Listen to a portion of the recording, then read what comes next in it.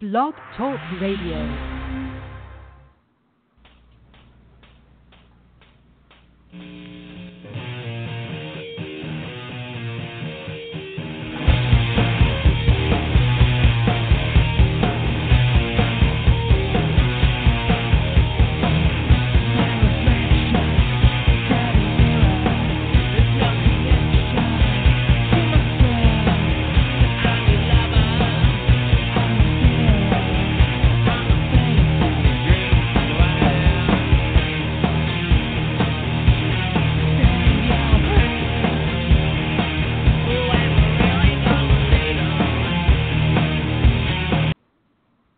And welcome to another edition of I Hate This Podcast with the one and only Just Incredible. I am Jay Miller, and we are here. Justin, have you heard any good news stories this week? Other than mine, absolutely not. We're not gonna spend too much time dwelling on it. Justin did want to say one quick thing about it, and then we're just gonna go on with the show. So I'm going to go ahead and let you take it away, Justin. Brother, we released a joint statement, basically representing myself in the podcast, and it was pretty much this. It was, and I can't speak too much about it. It's an ongoing legal thing, but it's really simple, guys. I've been married for 22 years. I had a protective order due to some family stuff that's so deep and entrenched in and just, BS that family gets into. Nothing of, what you might think, just BS. And my wife and I got into an argument. I called the police, and I got arrested because it was a long-lasting protective order that I forgot existed. And bottom line, it was simple as that. And, people could read into it as what they may. I'm not dismissing it, but my wife will tell you, and she's standing by if anybody wants to talk to her. It's just it's what it is. It's the bottom line in the United States of America. I guess I effed up. You don't call the freaking cops, dude, to a family situation. My bad. But nonetheless, everybody's here. Everybody's intact. It's one love, dude. I'm not, all the horror stories I've heard on my Twitter feed, I have to dismiss and just kind of pass on and move on. And anyways, let's just, I'll take questions. I'm not afraid to answer, but let's just roll on what we do for business, Sounds great to me. It's been a week in wrestling, too. SummerSlam's this coming Sunday over by your neck of the woods in New York. Yes. It's looking like it's going to be interesting. Ronda Rousey is getting, she's kind of become a big deal there. Yeah. Go ahead. No. Yeah, she's just the fact that she's caught on so quickly. She's just a fantastic athlete. She has the best attitude. Regardless of, some people might say she gets a little bit of special treatment. Well, of course she does. She's different. And that's just always been the case in pro wrestling. And I think she's doing wonders for the business and period, not just for the women, for the men, for everybody, for the business. I think it's a great time for pro wrestling in general, and I can't wait to see what comes out of this weekend, Yeah, and it's kind of crazy because, you were a part of WWF during the Diva era where it wasn't really about if they could go in the ring. It was about how they looked. You also caught the tail end of the Alundra Blaze era, where there's a lot of, the Japanese women coming over, and it was based a lot more on athleticism. And it seems like everything's kind of come full circle with, female wrestlers, where it's back to being about the athleticism and, and more character-driven than, oh, they look good in a two-piece. Absolutely. And I tell you what, I couldn't be more proud of all of the ladies in the past 7 to 5 years. I wouldn't say 10 years, but the last 7 to 5 years that have really come up in this business that are just so athletically driven, so phenomenal, so beautiful, and but not just beautiful in looks, but beautiful in what they do in the ring. I think that translates. Beauty you can interpret in all kinds of shapes and sizes and colors and creeds and whatever you want. But the beauty in what we look for is also we want a kick-ass professional wrestler. And the ladies have brought it night in, night out for years now. I'm so proud of what, Triple H, Paul Levesque, and the WWE have done with that. I mean, they're really ahead of it. They've been, you're always looking for the next big thing. The ladies have been waiting for it for a long time and well deserving of it. So I'm just happy it's happening because they deserve it. They truly do. Oh, definitely. And you even look, during the Diva era, you have someone like Trish Stratus who started off as just a supermodel they brought in, and she actually turned into being an amazing, worker in the ring. I remember before Trish actually got into the WWF at the time, she used to do muscle fitness modeling for, Muscle Mag, which is based out of Toronto, Canada. And, a lot of the guys, we always used to want to read up on, what's the latest trend, the diets, what's the new, whatever, the workout, the new best thing, whatever. But they would always model Trish Stratus because she was one of the most beautiful women, but also most physically fit, athletic. She was the bomb in every way, not just, I know Trish, she's a sweetheart of a woman, but but she had all the physical attributes to be a kick-ass performer, and she embraced the sport of professional wrestling. And, she really won a lot of people over, in the community of pro wrestling, which, as everybody here that I'm assuming listens to the podcast knows, that pro wrestling fans are a different breed. And we like we like people that respect the business. And she definitely did. She didn't have to, but she did, and she made out great, and she's a Hall of Famer today, and God bless her, she's still doing her thing, So, yeah, it was again, it started there. It started with Alundra Blaze, Medusa, coming in, Bull Nakano, and, you can go back to Sherry Martel, so many other great ones, man. It's hard to go back all the way, but it's just, I'm glad that the young ladies, or all the ladies, are doing it today, Yeah, now ECW had its fair amount of female talent in its day. While you were there, I know you and Francine were linked together pretty tight there in ECW. What was the difference in atmosphere for the female workers in ECW compared to, say, a WWE? Well, really not very much. As much as, I know Francine has and I really don't know why. I think I said something in a shoot interview that did not, please her. But, whatever. But I hold Francine in the highest regard. I think she was a pioneer in ladies performers. She was absolutely amazing. She did everything you could ever ask. Awesomely talented, strong interview.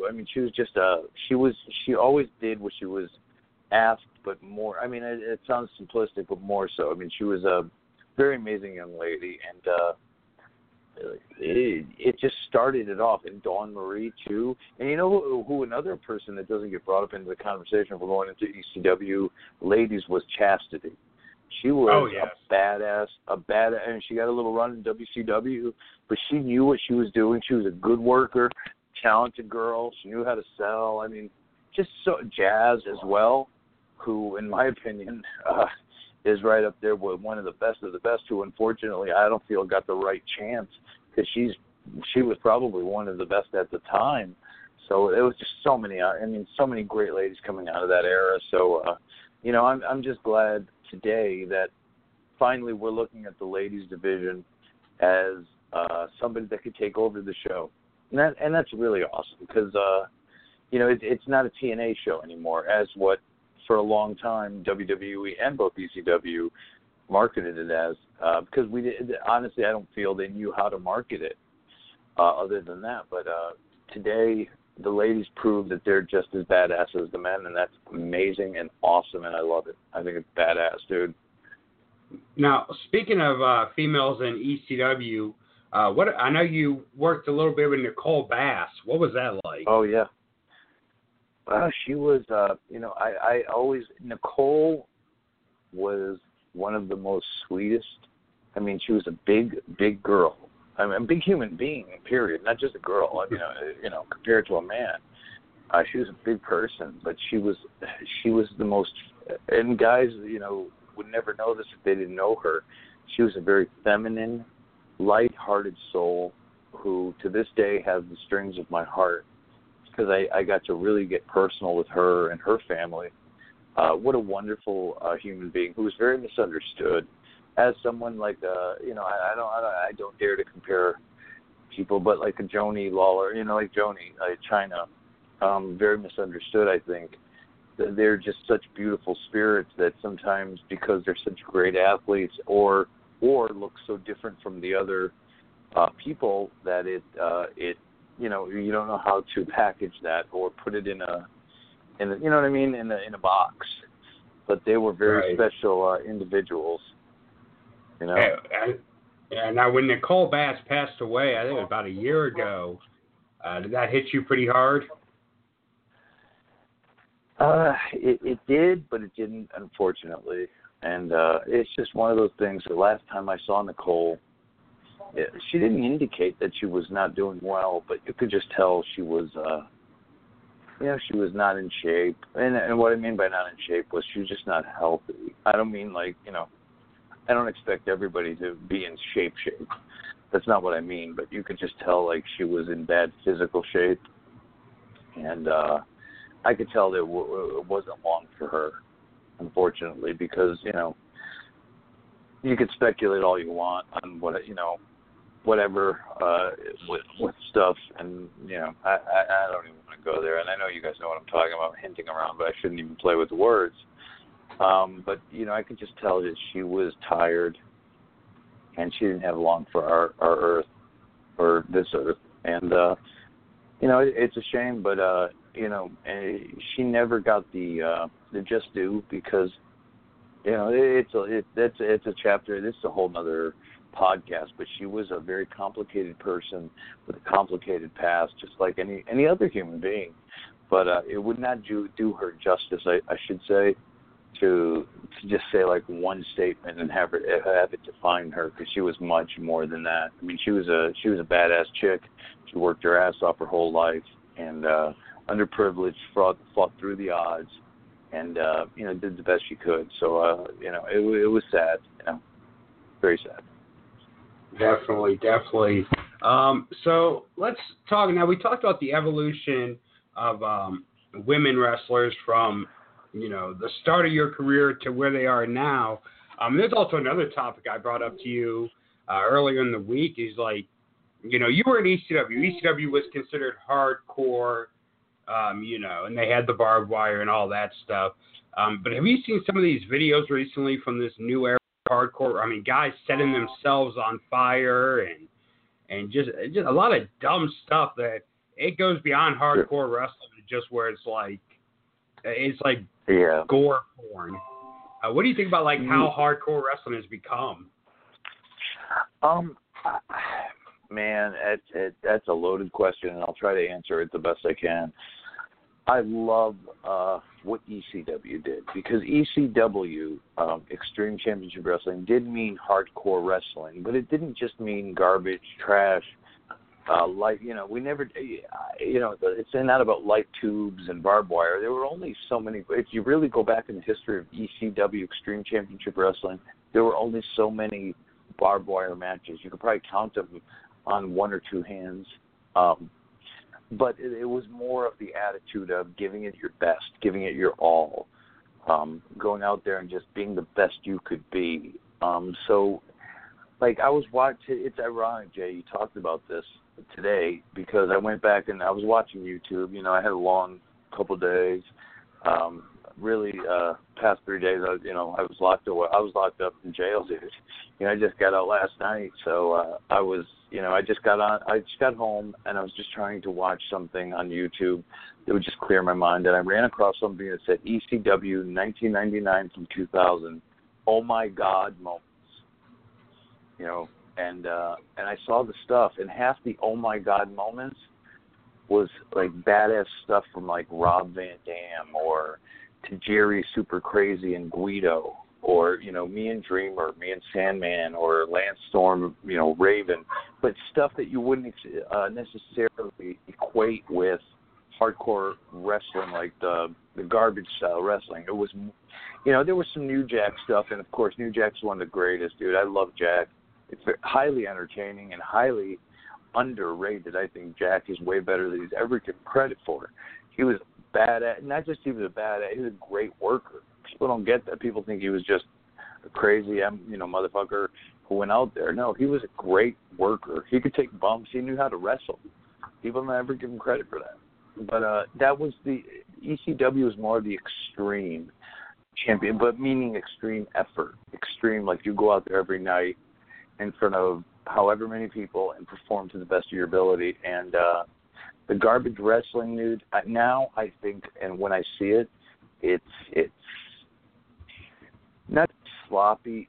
And I'm not dissing on anybody, dude. I know guys are trying their hardest, but it's almost irresponsible because, you know what? Being a veteran of doing it 300 days a year, it's great when you do it once a month, but do it 300 times a year and try to get over. Terry Funk taught me this lesson too. You know, Terry Funk's the baddest of the bad. You know, you talk hardcore. You talk about the Sheik, the original Sheik, Sabu. You know, Sabu's uncle. You know, you talk about Terry Funk. You talk about Dusty Rhodes. You talk about the greats. There was, you know, you couldn't do certain things every night or you'd be dead. I mean, this stuff isn't no joke. I mean, people might think, oh, it's a war. You know, yeah, it's all, you know, it's what it is, but it's a lot harder than people will ever imagine or will ever give it credit for. So, I dismiss a lot of it because it's real easy for a weekend warrior to go out there and put themselves through light tubes and, you know, jump off 20-foot gimmicks where, you know, dude, you break your neck for $50, dude. Try to make a name. God bless you.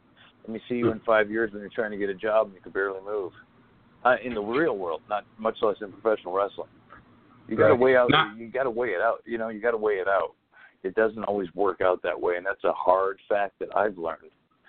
So yeah, it's a bittersweet pill, but I really dismiss it a lot, and it's kind of a stupid thing for me to say coming from the world of ECW, but it's true because I learned it early that you got to be a smart person to survive, and at the end of the day, it's all work, brother.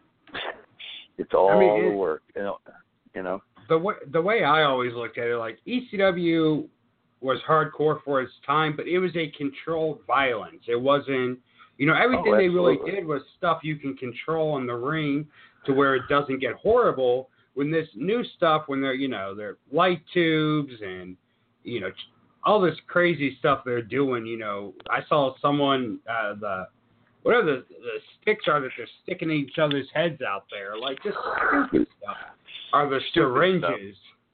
The syringes I don't get. Like, no one's poking me with the syringe. I don't care how much you're paying me. I don't care how much you're paying me, dude. You know what? I've done a lot in this business, and more than most. And I'm not very high on myself these days, but I'll say more than most. I'm a former world champion. I didn't have to main event. I could main event doing a regular wrestling match. I could top Rob Van Dam and Sabu in a pay-per-view because I've done it. Jerry Lynn and I have done it. You know, whatever. And that sounds cocky as hell, but it's true. And I know we're in this very sensationalistic society of what's the next biggest thing? How are we going to shock people? How are we going to get people to watch this YouTube video, this clip, this thing I'm about to put out to try to get over? I get it, dude, and God bless you for it. But it just you know, it sends a bad. It's not there goes a time where it's not professional wrestling. You know, it's not professional wrestling. Oh, Mr. Sabu I didn't like anything I said. Sorry, I'm on my Twitter feed. I thought Sabu chimed in on our conversation, but he didn't. Sorry. False alarm. False alarm. Beauty of live podcasting. It's funny because I'm actually going to be working for the Sheik's son here in a few weeks. The original Sheik, Eddie Farhad's son. He's still running up there in Michigan. But yeah, I mean, it's a different breed, totally. Now, earlier you brought up that video you shared, and I actually watched it, and you talked about Super Crazy Guido and Tajiri. Was there? Because I know you main evented pretty much all the time in ECW. You were the last match on the card. Was there ever a time where you looked and was like, how the hell am I going to follow that with anyone, not just those three, but with anyone in the company? I remember one of the first times I had to main event. I think it was ECW Arena '99. It was me and Tommy Dreamer. And Tommy, you know, today Tommy's Mr. ECW, and he deserves it. He was ECW. But it was, it's like I felt, it was going to be a hard sell for the fans because they'd seen the match several times, to say the least. And the opening match was Balls and Axel versus the Dudleys. And you know how Bubba gets. And they pretty much incite the riot first match, going in. And I'm like, and I go to Paul, right? And I'm like, we're both at the curtain. I'm like, Paul, how the fuck am I supposed to follow this? He goes, PJ, if you weren't worthy and if you can't follow it, then we'll have to find somebody else. Like, basically, like, you're up for the challenge, bitch. You want to be the top guy? Show me you can be the top guy. Prove me wrong. Not prove me wrong, but it's like, top these motherfuckers. And we didn't top it through violence. We had to top it through psychology but it was intimidating. I mean, you have two WWE Hall of Famers in the Dudleys, Balls and Axel, who were, two of, my favorite wrestlers ever to work with. And they're on first, and I'm on like 3.5. If you've ever been to an ECW arena show, which I know a lot of you probably haven't, we're going back many years, but it was a long affair. And to be on last match and to still pop the crowd was very intimidating. But it was Paul Heyman was always, everybody says it. Paul Heyman was probably the greatest motivational speaker of all time. He should have had Tony Robbins sold out by the gate. If anybody knows who Tony Robbins is, he's a great motivational speaker who I actually adore. But, Paul Heyman was better. He made you believe that, you're watching Flair Steamboat on first. You, Justin Credible, and Tommy Dreamer could go on last and still beat put on a better performance. That's how he made you feel. So, of course, you have, you're full of piss and vinegar, and you're going to go out there and try to put on, and we succeeded, obviously, because we stayed on top. And but it was just, it was a great competitive spirit. Professional wrestling being sports entertainment, whatever you say it wants to be, it's still the most competitive game in the entire world. It is no different than football, basketball. People are going in, wanting the best, doing the best, fighting as hard as they can, taking hard bumps, working as hard as they can to beat the next match. And that's that beautiful competitive spirit that I feel is still professional wrestling. And that's, to this day. That's crazy, because that just shows we're on the same track level. Because my next question was going to be about Paul Heyman and his motivational, speeches. Like, was there ever a time where you're just like, man, I don't even know if I want to, go out there, and Paul gave you that little fire you needed? Oh, absolutely, dude. I mean, he would literally put you out there, and he would literally, you wouldn't even know what's happening. You're just getting ready, and I always have a certain zone I'm in, a certain place I want to be. Like, I won't talk to you, whoever my opponent is, an hour before the match, I won't even talk to you. I don't want to see you. I don't want to come near you. I want to get into character. And I'm just, I got this from Steve Austin. I worked with Steve for almost an entire year before he became Stone Cold. And he'll document this on both his podcasts and tell you from his own voice. We did this together. And we would just go out there and go balls to the wall, hardcore, whatever the hell he wanted to do. He'd call it, and we made Stone Cold. And I took that same attitude with Justin Credible because I learned from the best. And, about an hour into the match, I didn't want to go. I didn't want to talk to anybody, and I would just go out there and just we live it. That's when we live in that world. That's when we completely just become that character. We just inject ourselves and pretend. And I hate to say the word pretend. It's very dismissive and very aloof, almost, the way I'm trying to say it. But you got to believe in that character for it to get over. Paul would make you believe you're just incredible. You're in the main event. You're that guy right now. I need you, PJ. PJ, you're going to go out there and you're going to sell me these many tickets. And you're going to, whatever the hell Paul had to say. And he was fucking Al Pacino in The Devil's Advocate. That character, if you ever watched the movie, he was the devil in The Devil's Advocate. And that's the guy that Heyman was. But he motivated you to be better because he was holding the keys to the kingdom and the way he'd look and tear. Just the way he cuts promos. Imagine him cutting a personal promo to you every night. PJ, this is yours. It's you got the world in your fucking hands. Just take it. You're like, huh? Okay, I'll fucking take her. I'm a dumbass. I don't fucking know. But, he was just so powerful. And he was working everybody before we all knew we were getting worked. And whatever. I mean, I have no heat towards Paul. He never, at the end of the day, he never fucking missed my paycheck. I showed up at this motherfucker's house. But that's for you, Paul, to worry about. I mean, you paid me. But I digress. Anyway, yeah. Now, you worked for both Vince and Paul. Who was the better motivational speaker out of the two? Oh, Paul. Paul knew how to make chicken salad out of chicken shit. And I don't mean that to diss any of the guys, but Paul took, we were the island of misfit toys. Everybody said it. It's not the first. It's not an original phrase by me. Guys have said it in documentaries and whatever. He took the mishmash of what was available, and the guys that nobody wanted, and he molded them. I was a guy with a jock strap. You know what I mean? I was a guy that wore a fucking yellow jock strap on his head. Again, as a 20-year-old kid who's not going to... I'll challenge any 20-year-old kid to make $100,000 and wear a jock strap on their head. Tell me if you don't do it. Please, call me up. I'll give you my number. Call me up right now. Tell me you won't do it. Any indie wrestler. I'll don't worry, I'll wait. What are you going to do? Really, So I took it. I did the best I could, but I learned, and I worked with some of the best in those years of the jock strap. So it allowed me, and one thing that gained my advantage, Paul, in my opinion, this is not, I'm not,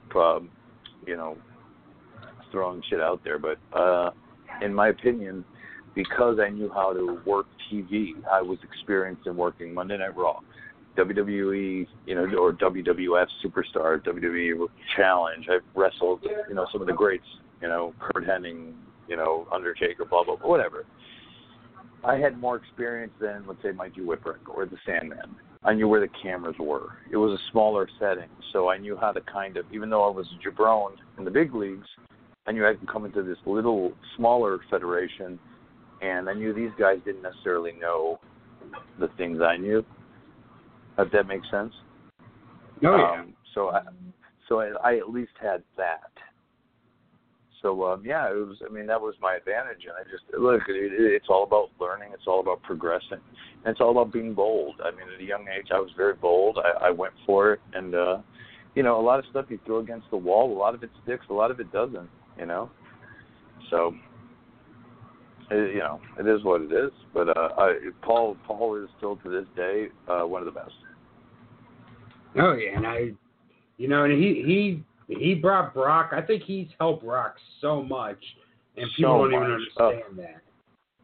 Brock, yeah. Brock's phenomenal. He's a phenomenal, he has the look and all that, but at the same time, Brock, without any charisma, would have never made it without Paul as the mouthpiece. I agree. Look, Brock is probably one of the most phenomenal athletes, period, in the past 10 years. It's not more. This guy's been phenomenal since he came out of the NCAA. And let's face it. At his age, to even contend in the UFC while still holding, a professional wrestling title like the WWE title or whatever the hell it's called. But he's a major player in both organizations. That's unprecedented, and it gives the business very certain kind of, there's a special feeling going on. It's like stuff's not, this is the closest we've come to Monday Night Wars style competition, not only with what's going on with Brock and the UFC, but with the Bullet Club and their ROH, the whole New Japan, and just so much excitement, so much positivity into the world of pro wrestling. I think it's just uncanny, and I would find it hard-pressed for anybody to argue that this is a really, really amazing time for pro wrestling and unprecedented, quite frankly. Well, look at All In. I mean, All In selling out a 10,000, seat arena. The first show to do that wasn't under a McMahon control in decades. And then Ring of Honor turns around and sells out Madison Square Garden. Right. Yeah. I mean, that's crazy. Insane. I mean, no one's ever ran Madison Square Garden who didn't have the last name McMahon. And ROH comes in and they sell it out in less than an hour. I mean, it's wrestling is in a revival for sure. It really is, but it's so exciting. And if I may, like I don't just like to talk. I don't podcast, Jay, and I think you know this by now. I just don't like to talk about wrestling. I like to bring it across all platforms, music, entertainment, whatever. But it's really very similar to what's going on in music and the recording industry. Nowadays, back in the day, you needed a recording label. Hence, let's say a WWE to promote your stuff.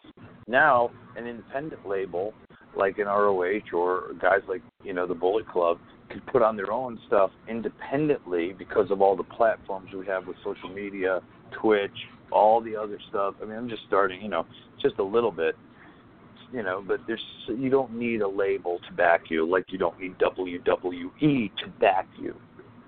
So the platforms are very similar. Now is a time where, as a fan of, if you're a fan of music, you're a fan of wrestling, it's all interchangeable. It's the time of, this is what I like, this is what I support. You can, it's easily accessible to buy merchandise, to buy whatever platform you're interested in. You could buy New Japan Pro Wrestling where you could never do that before. And they're breaking new ground. I mean, what New Japan World is doing with their own network, I mean, it's just ridiculous. And it's not taking away, and that's the funny thing, it's not taking away from WWE at all. It's not hurting WWE's business. If anything, it's strengthening the interest in the product that is called professional wrestling. I hate the sports entertainment moniker, but it's that professional wrestling thing. That's it's cultural. You know what? The last time I saw anything professional wrestling in Hot Topics was in the 1990s when ECW and some of my own shirts fixed along with ECW stuff and the NWO stuff. Now the Bullet Club has their own stuff at Hot Topics. So that tells me that there's a trend, because they don't just play around. They get the cultural, whatever the cultural phenom is, and ECW was certainly a cultural phenom. I used to go by the mall myself and see a Sabu shirt and freak out. Like, oh my God, Sabu's shirt is at Hot Topics? Are you kidding me?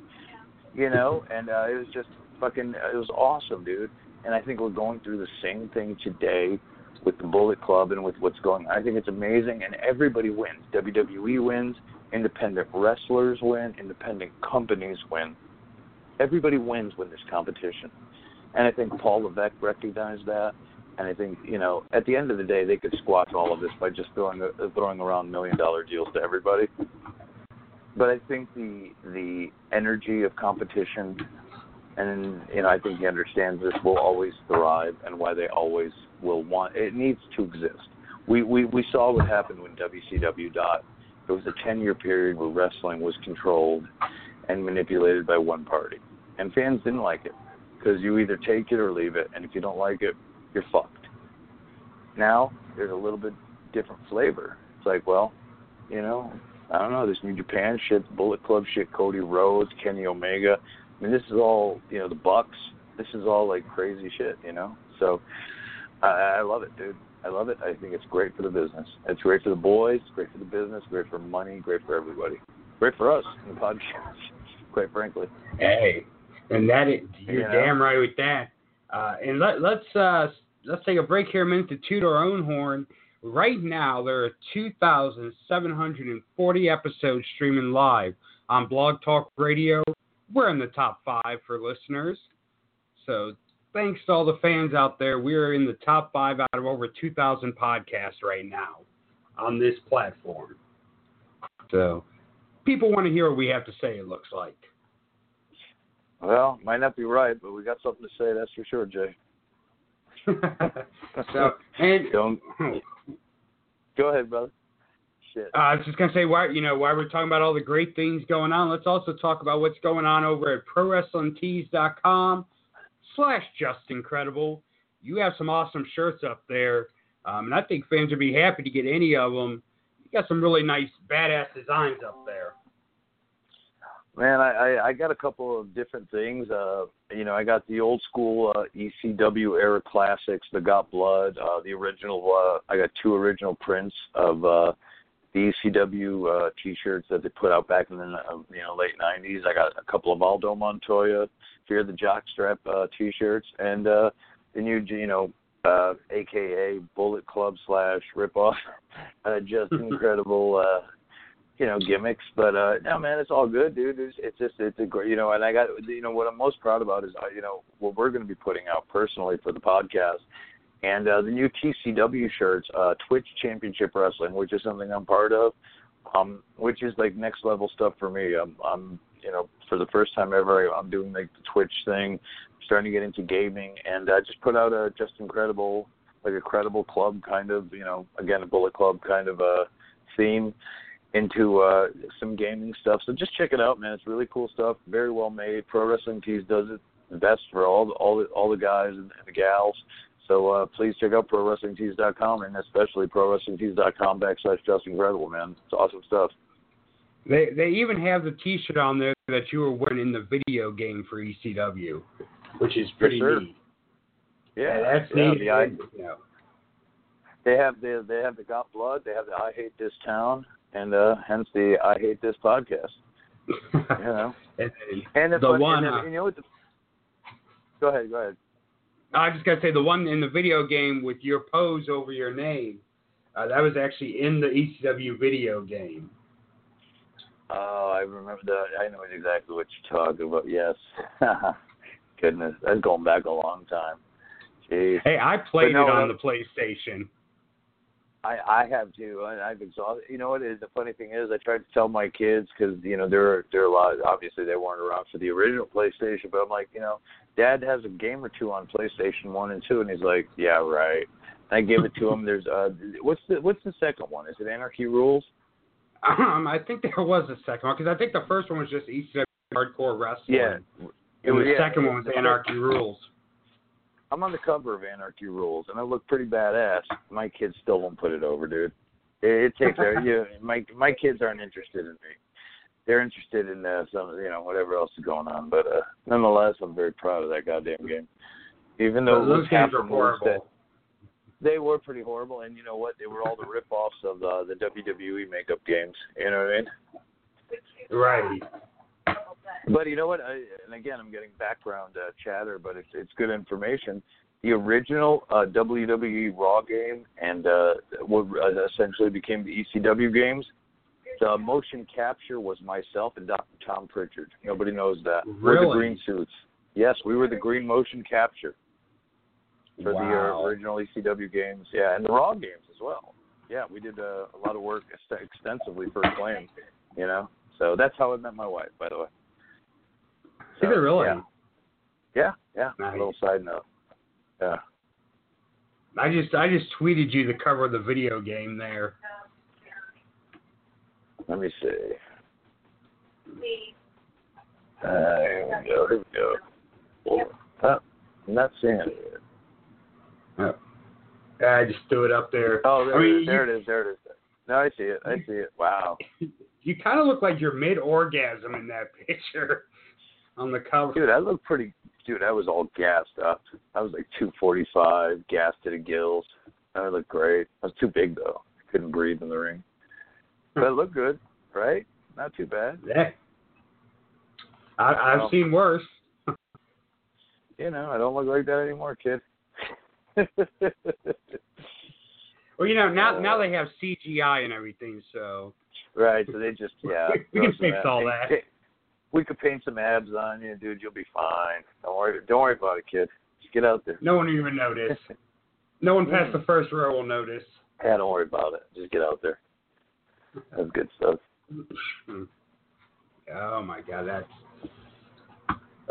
Now, so let's talk about now, like, okay, so after ECW, you went back to WWE, of course, for the X Factor run, and then the Invasion angle you were there for.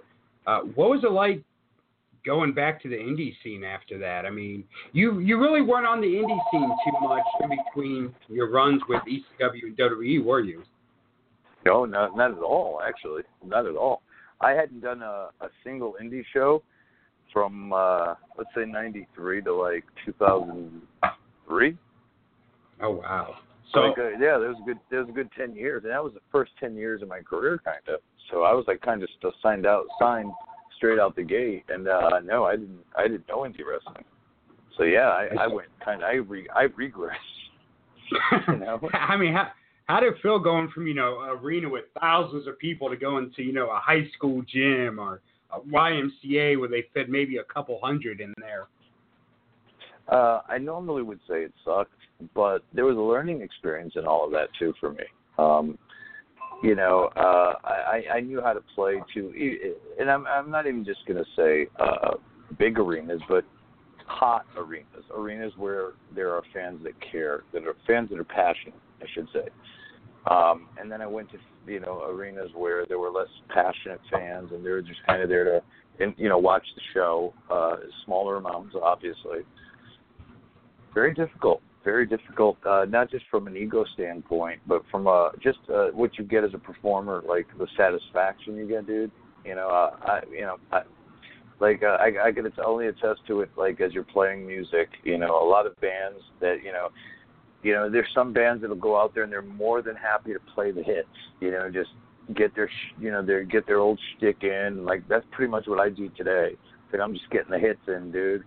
But in those days, like, I still wanted to be that guy that made a difference. And it did not necessarily always a gel with what, it didn't always work out that way. That the interest wasn't always there. So it was very hard. It wasn't easy. And it actually was very humbling to go back into that level. But it made me appreciate it more because now indie wrestling to me is just as important now than it's ever been, dude. Indie wrestling is the lifeblood because indie wrestling, if you look at the main roster of the WWE, is half of the top guys are born and bred independent wrestlers, and most of them went through the Northeast, through a lot of the federations that I know, and I was a part of.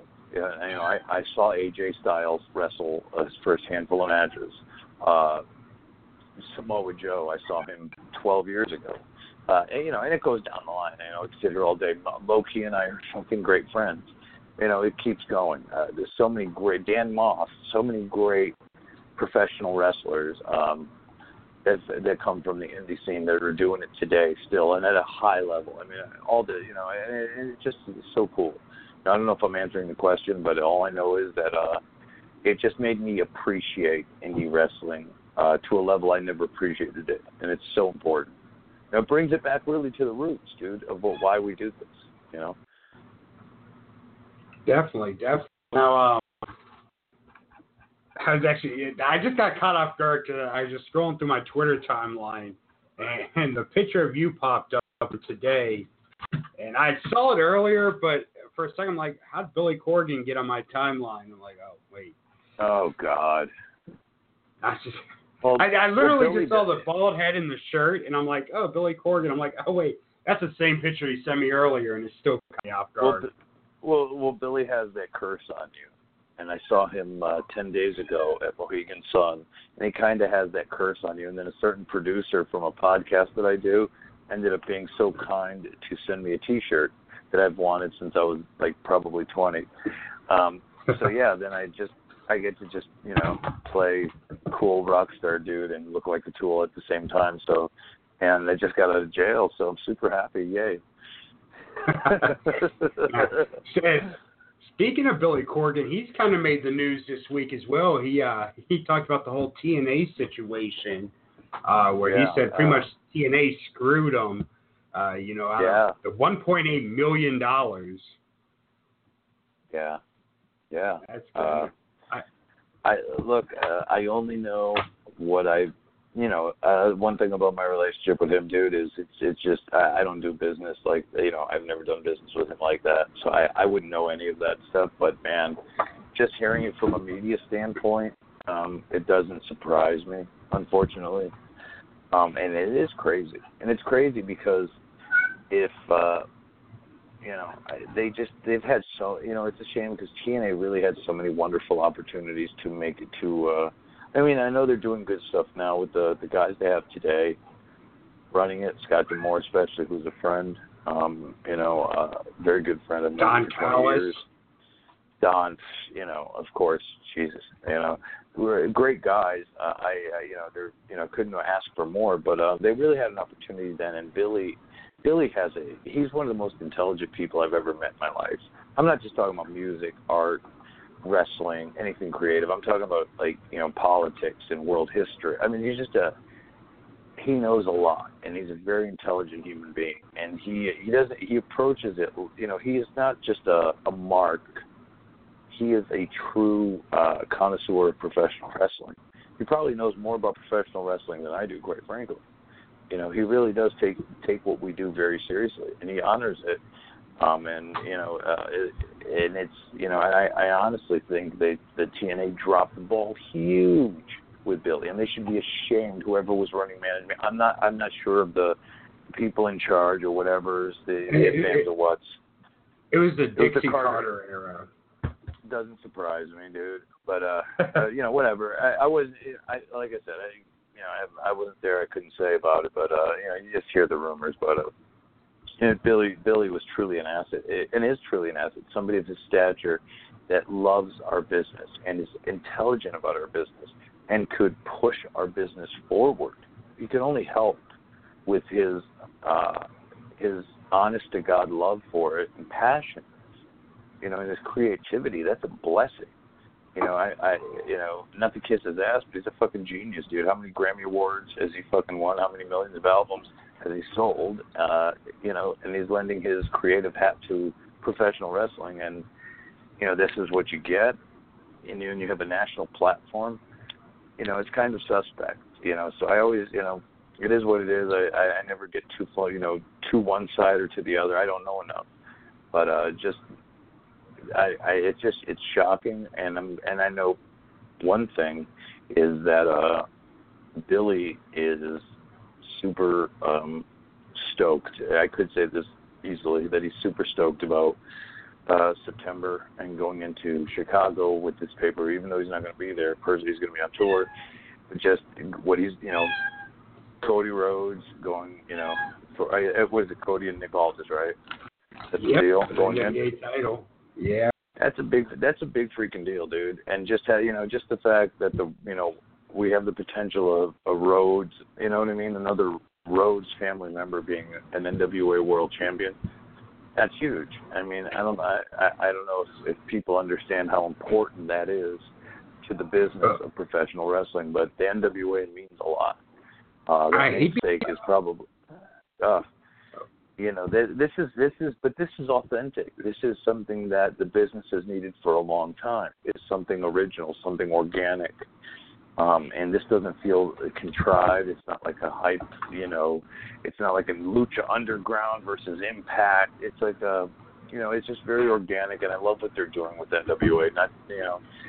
And I think they're doing the namesake proud, and I really hope that, and I know, I don't hope, I know that it's going to come out of All In as positive for both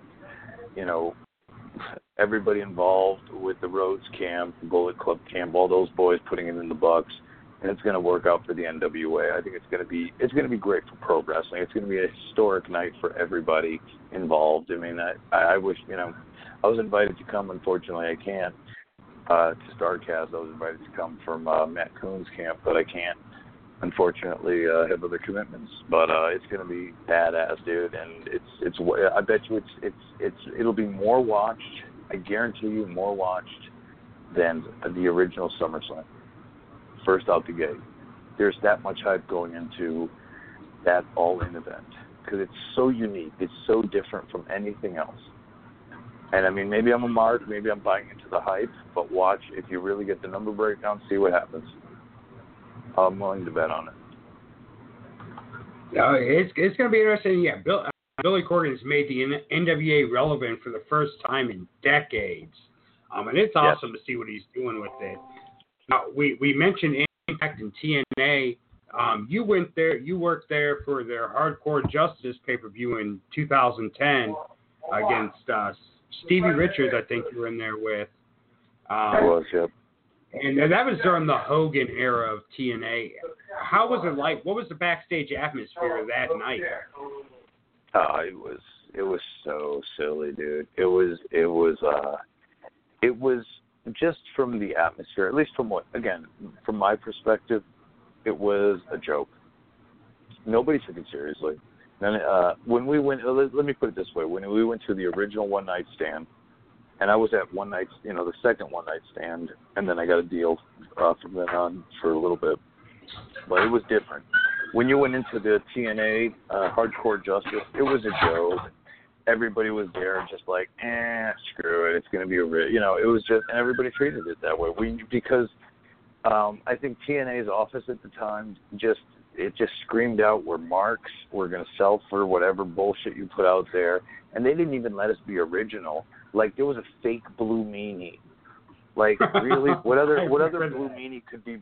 There was like, Brian is the Blue Meanie.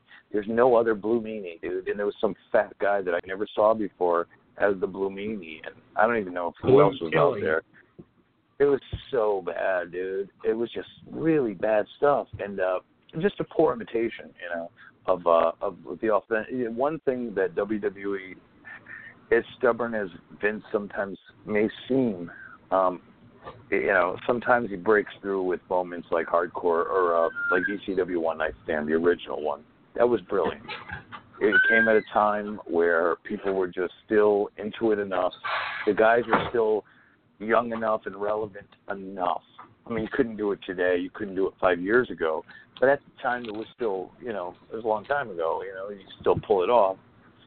And Vince was smart enough to recognize it. And by the time TNA got the concept, it was 4 or 5 years too late. It was already antiquated.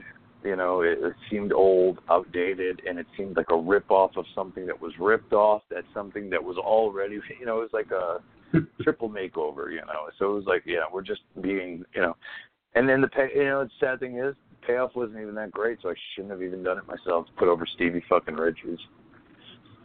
Now you say that now. Now I got to talk about it. Because I heard a comment that Stevie made in a shoot interview about you, where he just pretty much put you down. Is there a lot of heat there between you and Stevie? Never, not to my knowledge. He always kissed my ass. He's just a fucking mark. He's a little bitch mark that fucking, I don't know what got up his ass, what crawled up his ass and fucking died in it. But he was always a little bitch-ass mark, and I treated him with respect. He's a bitter little prick, never did shit, and didn't appreciate what he did have. He made more money than I ever did in the business, and somehow he was just a mark about it, dude. I treat it, what, because I'm a fucking drug addict and trying to recover from alcohol? Guess what? That's a lot of us in the business. Don't be judgmental because you're fucking, never did fucking drugs or drank. He's a piece of shit, dude. He's a fucking whining crap fucking artist. Don't worry, his game ran out. Nobody wants to book him. He don't get work. Go fucking suck my dick, Stevie Richards. Yeah, I said it. Right, and on that note, let's move. And I never said shit like that about anybody because I take it offensively because I've always been very positive about everybody. I've never said anything like that. He was one of the only people that have ever attacked me like that in the business, and I've never even listened to his comments, but I know that it's out there. So just for anybody to say that shit, that's so dismissive and disrespectful. So dismissive and disrespectful. I've treated him nothing but kind. Say that about me, dude, is bullshit. Why don't you say that about other people, dude? I never treated you bad. You're a piece of shit. You're an opportunistic piece of shit, Ramble. I'm better than you. That's all that is. Sorry. Had to get my shit out. Got to make this podcast worth something. You got your shit in. So, got my shit in, brother. Get your shit in, dude. That's all that matters these days. Just get your shit in. Yeah. No, and it seems, and it's crazy because ECW did seem like such a tight knit locker room, and it seemed like more or less everyone got along. Not got along, but at least everyone was civil towards each other there. Was there any ECW locker room drama you remember? We thought, oh my God, these guys are going to kill each other. Me personally, no, never. As far as I always hung. First of all, I always hung with the younger guys. I always liked the younger cats. I never, but no, never. Everybody was. It was as tight knit as everybody says. That's what's even worse. That's what's kind of more shocking about it. About Stevie saying stuff about me. Of course, he made the first strike. Because. But I don't know, whatever he has. It's not on me, dude. I don't fucking think about it. But, no, everybody got along. I mean, I see Tommy Dreamer all the time. Tommy and I bitter rivals in the ring, but he helped my family. He helped my career. He made my career. Sandman made my career. Sabu made my career. Shane Douglas, so many of the greats helped. Rob Van Dam helped make my career. And we're all grateful to each other. And, I have no heat with anybody, so that's very shocking. That's why I take kind of so grr towards it. It's like I've never been anything but kind to everybody. That's not my deal. I'm not one of those guys. So, but anyways, whatever. But no, the ECW guys for the most part, I never saw heat, dude. It was very few and far between. And if there was, I never got involved anyways, and I wouldn't even know about it. You mentioned. Go ahead. I'm sorry. I was going to say, you mentioned Shane Douglas, and he did a long string of ECW reunion shows. For a few years, it seemed like he did them. Was there ever a time where you were just like, man, I'm tired of doing these ECW reunion shows? Like, let's move on from that. Honestly, yes and no. Yes and no. Because the no means there was just still so much unfinished business that unfortunately I don't think none of the superstars in ECW, the guys that, and I'm not saying myself, I won't even put myself in that class, the Sabus, the Shane Douglases, etc., the greats, and the list goes on. Those guys, I don't think they ever got to close the books, and I hope I would be a close second to those names. But if I'm not, I'm not. Whatever. It's not an argument. I'm just saying. Like, I don't think the book. I don't think we were ever satisfied with the way history was closed, with the way it's still projected today through WWE only media. It's like, you're only as good as the last WWE documentary about ECW, which means if you're not in favor with WWE, like Raven, what the fuck? One of the greatest characters of all time in ECW barely gets mentioned. Right, not really, but still, like, it's one of those things. It's still, he was very historic. The Dudleys, obviously, Dreamer, most definitely, a Sandman, but it's weird. It's just weird. Van Dam, of course, but it's weird. So there's a lot of unfinished business, and I think a lot of the guys, when you mention ECW, will always have way mixed emotions, where it's like. It's like that. Oh my God, what was that book? Tale of Two Cities. It was the best of times. It was the worst of times. Worst of times, yeah. Yeah, that's the Tale of Two Cities, dude. It was it was that epic. I wouldn't have changed anything, but it was very, in a way competitive and still unfinished. But of course, now we're all old men, so it doesn't matter anyway. So hey, whatever. Do you still keep in contact with a lot of guys you work there with? No, not really. I mean, I would like to think. I mean, the guy I see the most is Dreamer, but I don't keep phone contact with Tom. Lance Storm once in a blue moon. Shane Douglas, Sabu, and that's about it. Van Dam once in a blue. Those are the 5 guys probably. Yeah. Not really. I mean, but it's not a dis. It's not a one way or another thing. It's like when you see guys on the road, it's like you meet up with them and you haven't seen them in 5 years. It's like no time has passed. That's the magic of touring. That's the magic of pro wrestling. You see people and it's like it's like, wow, where was the last time I saw you, brother? Holy shit, it was 5 years ago, dude. And it's like that. So no, I have. Again, it's like, I love to see my ECW brethren. Definitely. Now, talking about ECW, and someone I think that doesn't get a lot of credit or enough credit is Jerry Lynn, because it seems like WWE, especially when they do these documentaries, they look past it. I mean, Jerry Lynn was phenomenal in that ring.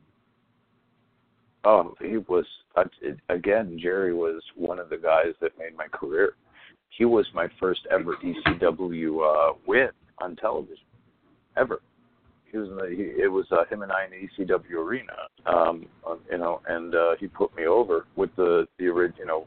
We did the reverse into the tombstone. Then I hit him with a spin DDT, and then Paul actually said, instead of doing the spin DDT, you should do the tombstone.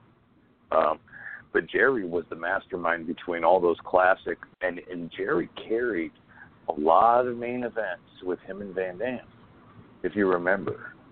Jerry was the money man. He was the unsung hero of so many great pay-per-views where it was him and RVD, and they would go at it for 30 minutes of amazing wrestling, man. But, Rob was, the guy, the star, and Jerry was that up-and-coming, even though Jerry had been around for a long time, he was still presented as the underdog. And, without Jerry Lynn, there would be no Rob Van Dam.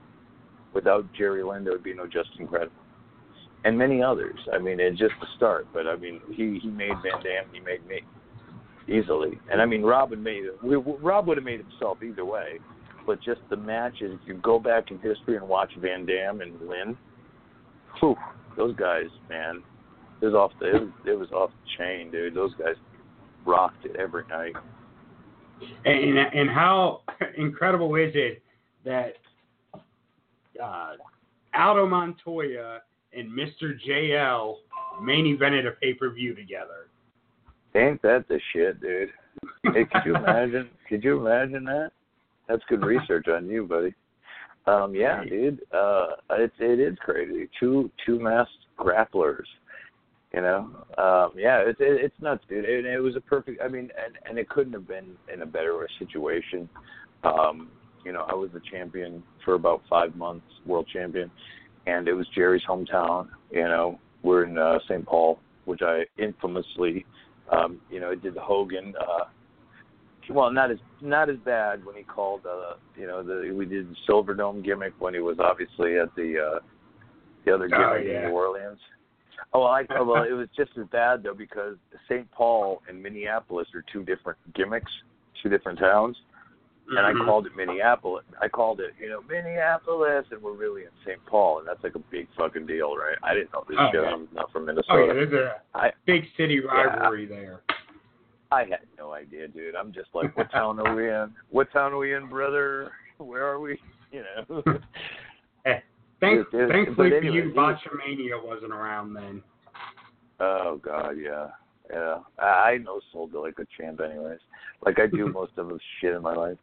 But nonetheless, I digress. No, it was awesome, dude. And we rocked it. It was so cool, dude. Jerry was so...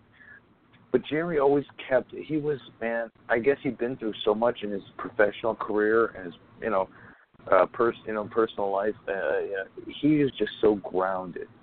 And he was just so freaking cool. Jerry Lynn was one of the nicest kindest, but also most amazing professional wrestlers you'll ever meet and ever have the pleasure of getting in the ring with. I mean, he was like next level. To this day, I guarantee you there's not that I'm not talking about fancy moves. I mean, yeah, there's guys that can do a lot of fancy shit, but unless you're in the ring with them and you don't see, there's shit that JL does you don't even know he's doing until he does it himself. Like, you know, I say it's like Ric Flair kind of shit. Like, he puts you into shit you don't even realize you're going into. You know, he made you that much better. So Jerry Lynn as a performer was top notch, man. I mean, he's like to me one of my top 5 that I've been in the ring with everybody. He's one of my top 5, easy. You know, and I've been in the ring with Undertaker, Kurt Hennig, Scott Hall, Shawn Michaels. Man, it might not have been Kurt Angle. Main event. Yeah, Kurt Angle. But again, may not have been main event matches in some of those situations. But for me, Jerry Lynn, top 5 of anybody I've ever wrestled. Easy. I actually just saw something just come across. Now, I know you're a big Star Wars fan and a big music fan. Oh, yeah. And it looks like the next Star Wars movie is going to be John Williams' last Star Wars as the overseer for the music. Oh, I heard. I know. I don't know if I don't think it'll be the same without him overseeing that music.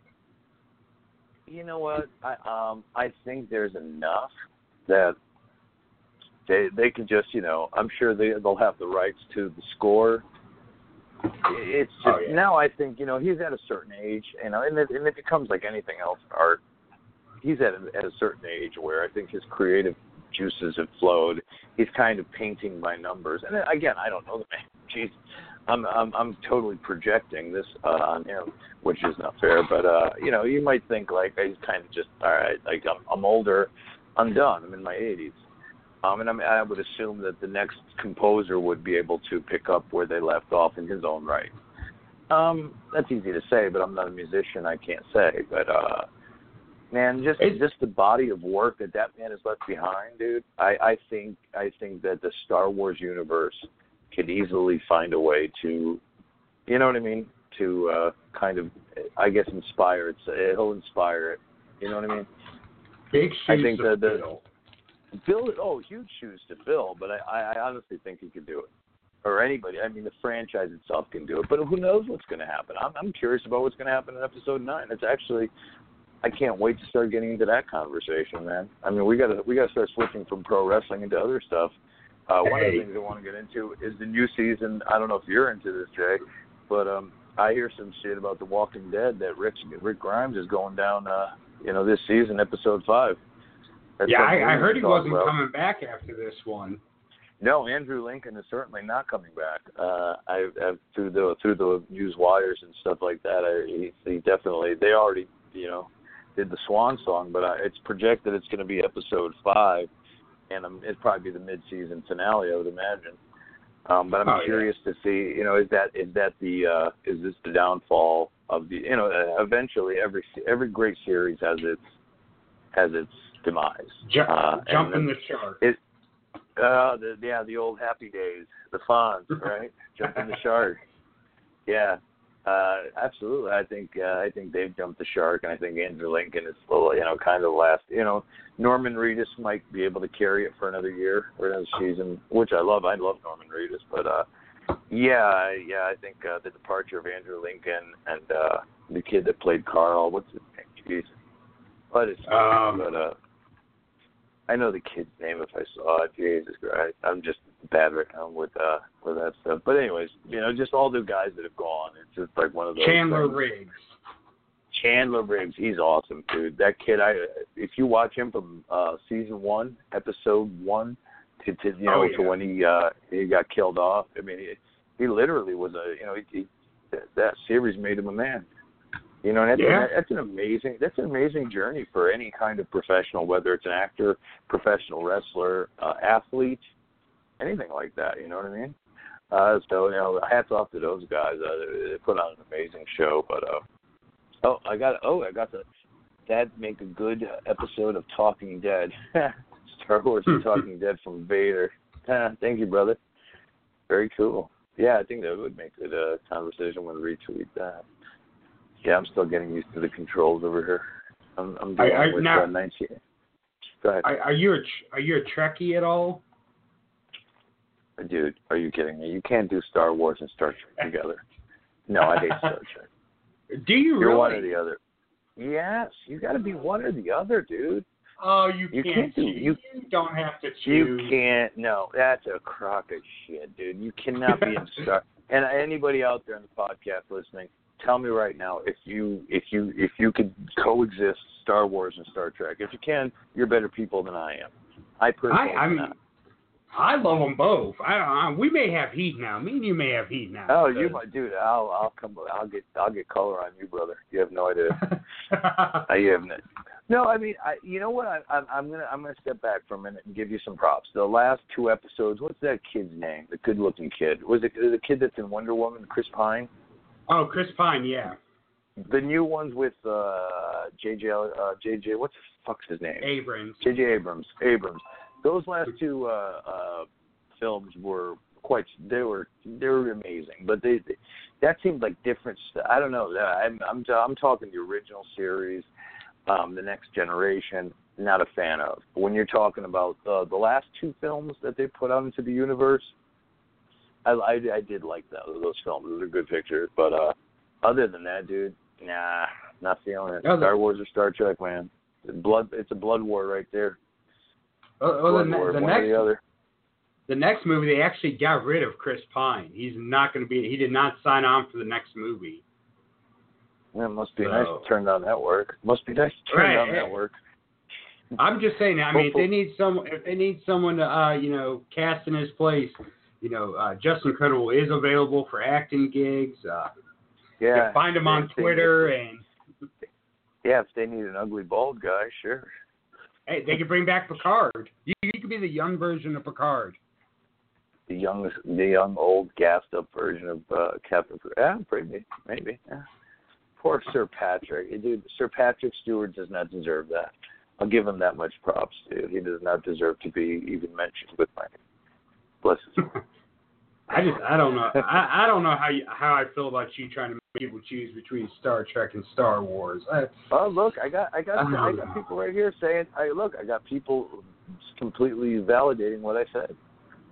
Thanks for the shout out, brother, and I agree. Thanks for the shout out, brother, and I agree. Versus Star Wars / Star Trek. So there you go. It's one or the other, man. You can't put both universes. You can't, dude. That's I thought that was a given. I thought it was a given thing in like the comic book realm. I could be wrong. No. That's like saying you can't like. That's like saying you can't like Marvel and DC. You got to pick one of the two. It's okay to like both. It is sort of. It's 2018. Get with the times, man. Look, I'm not good with choice, man. That's one or the other, brother. I'm NWO black and white. No red and black for me. I'm not Wolfpack. Oh. You're not LWO? Oh, yeah. I'll be right there. No. I like originals. I like originals. I really do. It's 2018. It's okay to be bi media these days. Yeah, that's what my daughter says. Sure. Be right there. She's a big comic book fan, and she's all over the map. She loves Harley Quinn, and she loves I'm like, dude, you're either into Batman or you're into Captain America or Thor or some other stuff. You're not, or Iron Man. I don't know. And they've and Marvel has totally killed DC and that whole universe, which is a shame. The best thing that DC has going into itself is not even the Joker character, which was masterfully played by Heath Ledger. And also, a lot of people crush me on this. I'm a huge fan of the band 30 Seconds to Mars, Jared Leto. I was a huge fan of Jared Leto's Joker, but not too many people agree. But one person I will agree everybody will be fans of is Margot Robbie's Harley Quinn, which I'm still, currently madly in love. I think I'm still madly in love with her. And I might have stalker issues, but that I will not, neither here nor there. But I hear they're doing something with that whole like an anthology thing with them too, with those two characters, with like Harley and Joker. I did hear that, but I don't think Jared Leto's coming back to play Joker. No, I forgot who they mentioned some prominent actor, and I can't think of the gentleman's name. Jeez, I can't remember. But somebody, Joaquin Phoenix. That would be interesting. No, that's the name that's out there. Actually, that's like I think he's actually signed on now. It's not even a made up thing. Like I actually heard that on some. Oh yeah. Social media thing. Yeah. Yeah, that's confirmed actually. That but I'm curious if Margot Robbie will be interacting with him, because I think she was brilliant. I mean, she's a great actress. I've seen her in other roles, and she did the thing with the Nancy Kerrigan movie where she played. Oh my God, what was the heel girl in that? The girl that, slipping my mind. Do you remember the Nancy Kerrigan incident, the ice skater? She was in that biopic. Something. I know. I lost that too. Bad call. I threw a softball and I fucking missed. But she was in that. No, Margot Robbie's a great actress. She's absolutely stunning and beautiful, and she's great. I've seen a bunch of her movies. Yes, Tanya Harding. That's right. Yeah, it's about Tanya Harding and Nancy Kerrigan deal. And I just can't wait to see Margot Robbie and Harley Quinn again. That's gonna be badass, dude. Awesome. It has Martin Scorsese producing it, so it has a good chance to be good. I hope so, man. I really do. There's so much. I mean, it's ridiculous how great they can make the. I mean, Chris Nolan's Batman was probably. I mean, I still to this day, if I have like, a little note for me, like I have to have something on in the background when I sleep, to shut the voices off in my head, and not to shoot. Not voices, but like, calm my thoughts. So I'll put on like old movies that like I don't have to remember, like just nothing new, like just some old, and I'll watch like the old school Chris Nolan, Batman, Dark Knight, Batman, you know what I mean? The third one, whatever, Batman Begins, all that shit. And those were just so fantastic. I just hope we get to see another incarnation of that kind of Batman. And I tell you what, and I might get some heat for this, I'm sure I will. Ben Affleck was not a bad Batman. What? When you hear it, when you hear it, it sounds like shit, right? Yeah, Ben Affleck. I know. It sounds like Raven. Raven. Whatever. Yeah, I know. And what about me? I don't think we can be friends again after this podcast. Dude, Ben Affleck wasn't that bad. And I'm not a fan of it. Well, what do you really have to say? I'm Batman. Okay, I'm Batman. I really do. Like, that's great acting. Put me in a fucking bat costume and fucking let the dice roll, dude. Let's go. I mean, hey, I could be Batman. At least you don't have to see my ugly face. You just said Ben Affleck was a good Batman. I didn't say it was good. I said he wasn't as bad as we thought he would be when you first heard the name. Because really, what did Ben Affleck do in these last couple gimmicks? Superman versus Batman. He didn't do shit. And the name, it carries you're supposed to carry the movie. And then in Justice League, you kind of just like Ben Affleck. But still, he played a decent Bruce Wayne. He wasn't horrible. I mean, really? See, here we go. Vader again. Yeah. I thought he did pretty well. Yes, thank you. He did do pretty well. He didn't do horrible. He didn't shoot the bed. I'm blocking both you guys on Twitter for that. Oh, come on, man. It wasn't blocking that bad. Both you guys. Listen, it wasn't that bad. Maybe I have a soft spot for anybody that came out of Kevin James's camp or Kevin Smith's camp. Okay, my wife, I have a Middletown, New Jersey connection, and I knew I literally know that there's a whole deal going on there. So I have some respect for James. You dropped Kevin Smith's name, and now all the heat we had is completely gone. I may be the biggest Kevin Smith fan in the world. Who is you? Oh yeah, I love Kevin Smith. Oh, huge fan. He's one of the greatest of all time, dude. I think he's awesome. I love all his movies. I've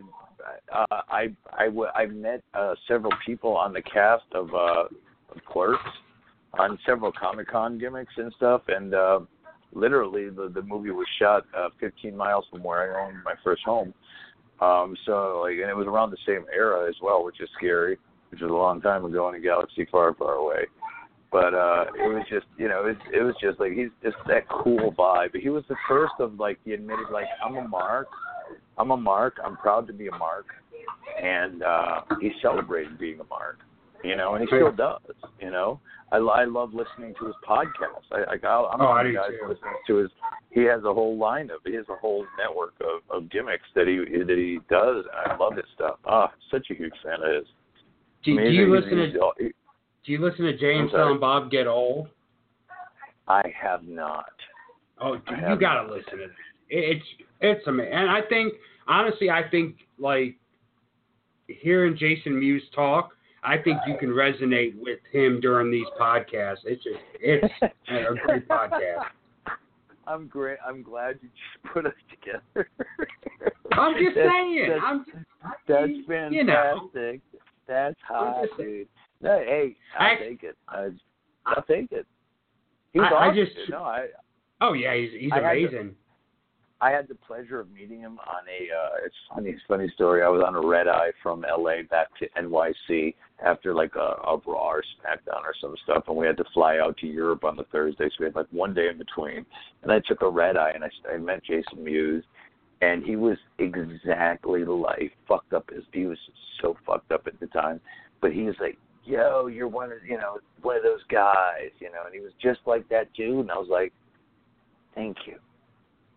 You just like made my whole life, dude. You were just, kind of dismissive a little bit. Like, he didn't care. He probably didn't know where he was, but it was like such a cool, like, surreal thing. It was totally cool, dude. Yeah, I just like the New Jersey connection. That's kind of cool. I have roots in New Jersey. So I just tweeted you a picture of a poster that hangs in my wall, or hangs in my office. I think you really get a kick out of it. Okay, I'm waiting. Oh, and here, I got another gentleman that said, yes, thank you. Affleck was not a bad Batman. Got another one, dude. They're lying. Yeah. Oh, they don't really mean that. Yes, They're working they you. They're working you. No work's involved here. It's all a shoot, brother. Just like I'm. Did you see the Did you see the poster? I tagged you in it. I know. I saw it, dude. I'm online. I'm looking. I cannot find it now. Oh, unbelievable. That's right. I know. It's an amazing poster. You'll see it eventually. It's an amazing. It's actually a poster of a drawing of the original Clerks cast that actually got signed. Oh, really? Oh, dude, it's badass. Vader saw it. Vader commented on it. Oh, there it goes. Yeah. That's great. That's funny. Oh, dude, that hangs really in my funny. office. That's like one of my most prized possessions. I got that. That hangs in my office, and then I have two figures from the Mallrat movie. Oh, really? Oh yeah, I'm a fucking Kevin Smith mark. I love him. YouTube, knock it off. That's great, dude. That's so funny. Oh my goodness.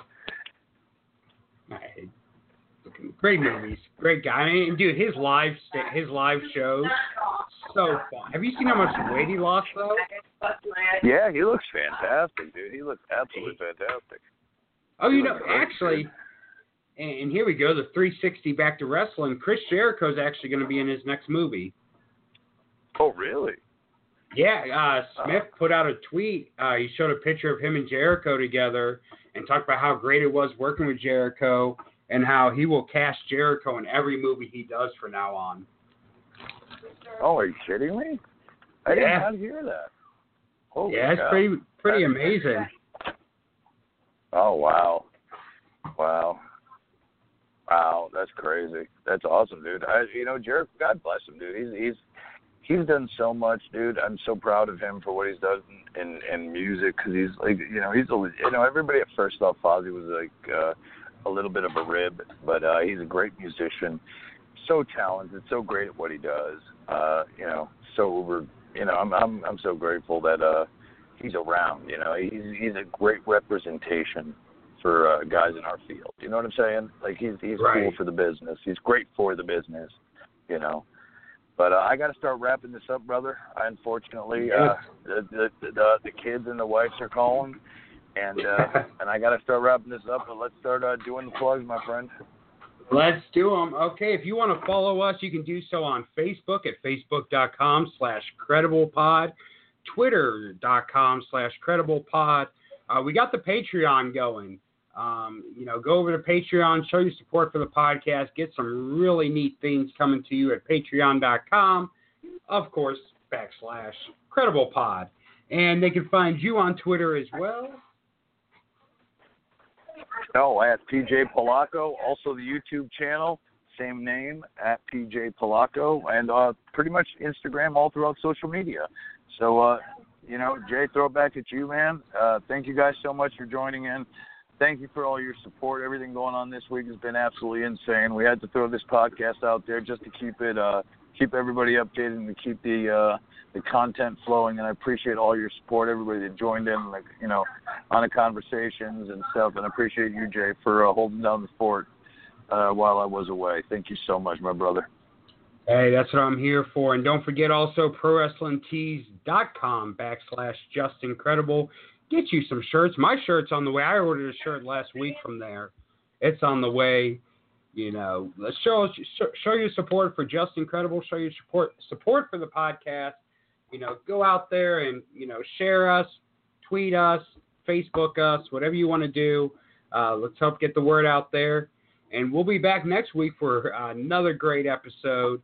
And we appreciate you all for listening. Justin, you got anything to say before we go?